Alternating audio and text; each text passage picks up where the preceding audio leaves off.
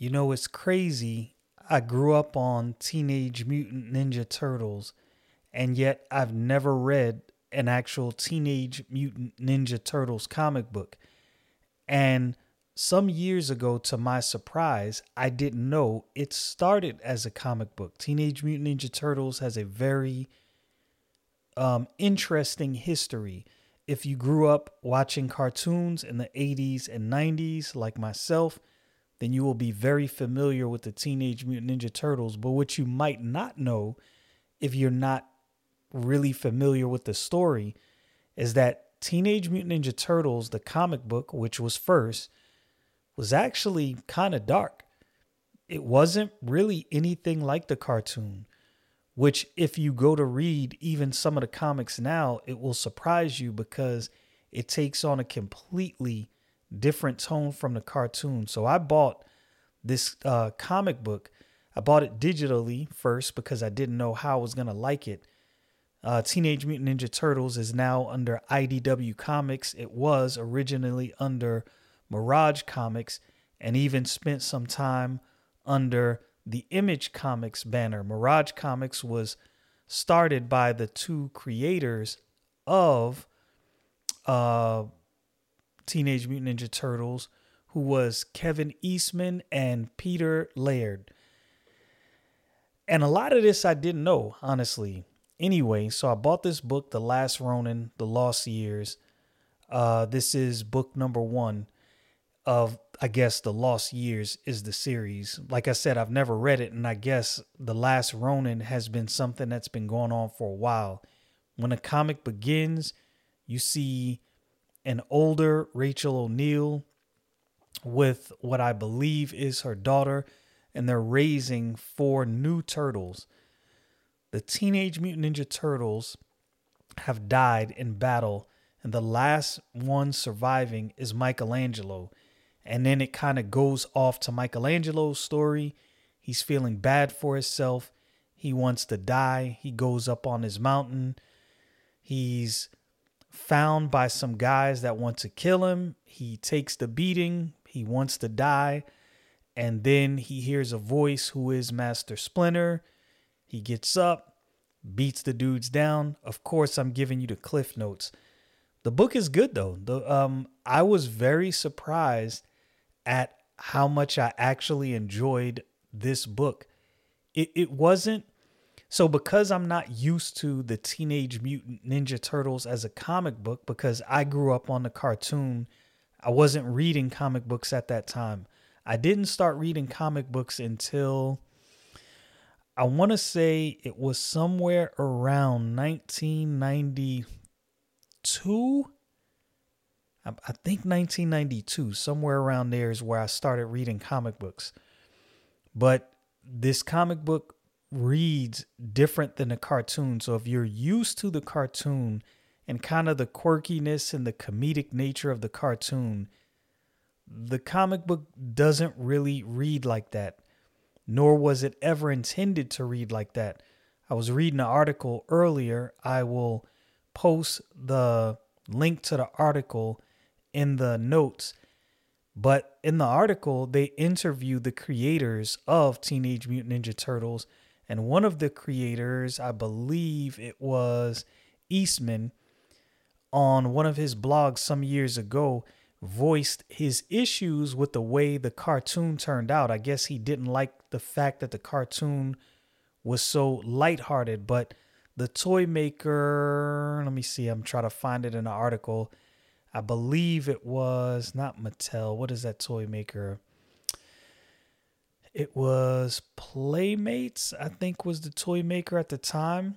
Wanted to put out they wanted to put out some action figures, and they wanted to release a cartoon to go along with the action figures, but they didn't want the show to be so, I guess, adult oriented, because I guess in the original comics, the turtles were definitely like cutting enemies up and getting to the business.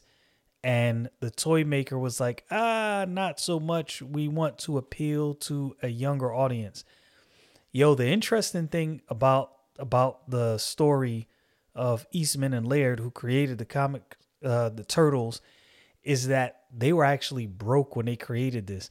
And it's funny how back then there's so many stories of creators of different things, comic books and other things, that were broke, had an idea, and just went for it.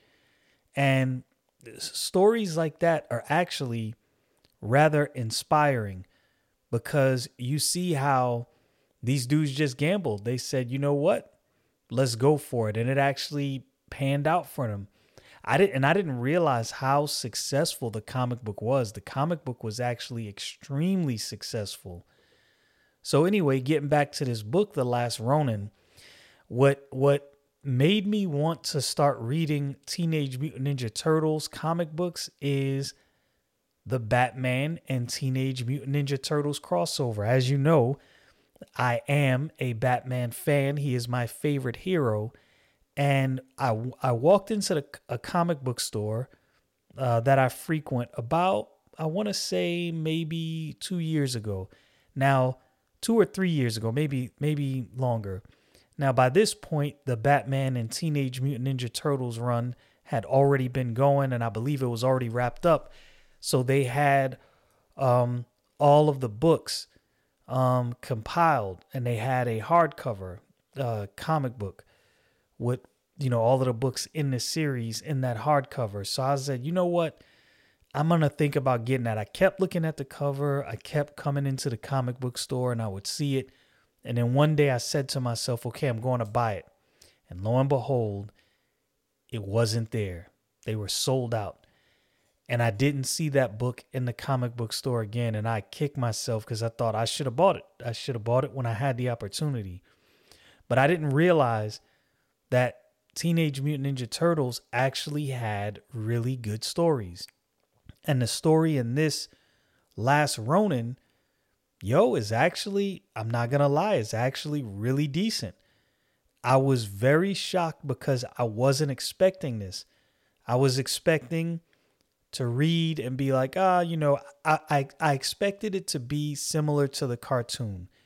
Because in my mind, I always thought the comic books came after the cartoons, and I was mistaken. It was a comic book first in the early 80s, did very well, got picked up by a toy maker. They made it into a cartoon and they changed some things. They made it more lighthearted and they wanted to cater to a younger audience. One of the things I was surprised is that the Teenage Mutant Ninja Turtles' love for pizza wasn't in the comic books. That was something added in the cartoon. Also, in the comic books, they all wore red masks, and the only way you could tell them apart was their unique weapons. And I guess the toy maker and the producers of the cartoon didn't want the weapons to be emphasized, so they went with a different color mask and belts and bands, and they had the initials on the belt, so they were focusing on other things. So I can definitely see how Eastman had some problems with this because it was drastically different from the comic book that him and Laird created. But anyway, if you're a comic book fan, I think Last Ronin, Lost Years is a book worth reading. I think it's worth checking out. Again, I'm not going to tell you it was the greatest, and I'm not going to tell you you're going to love the book and it's going to blow your mind, but it's a decent read if you like comic books.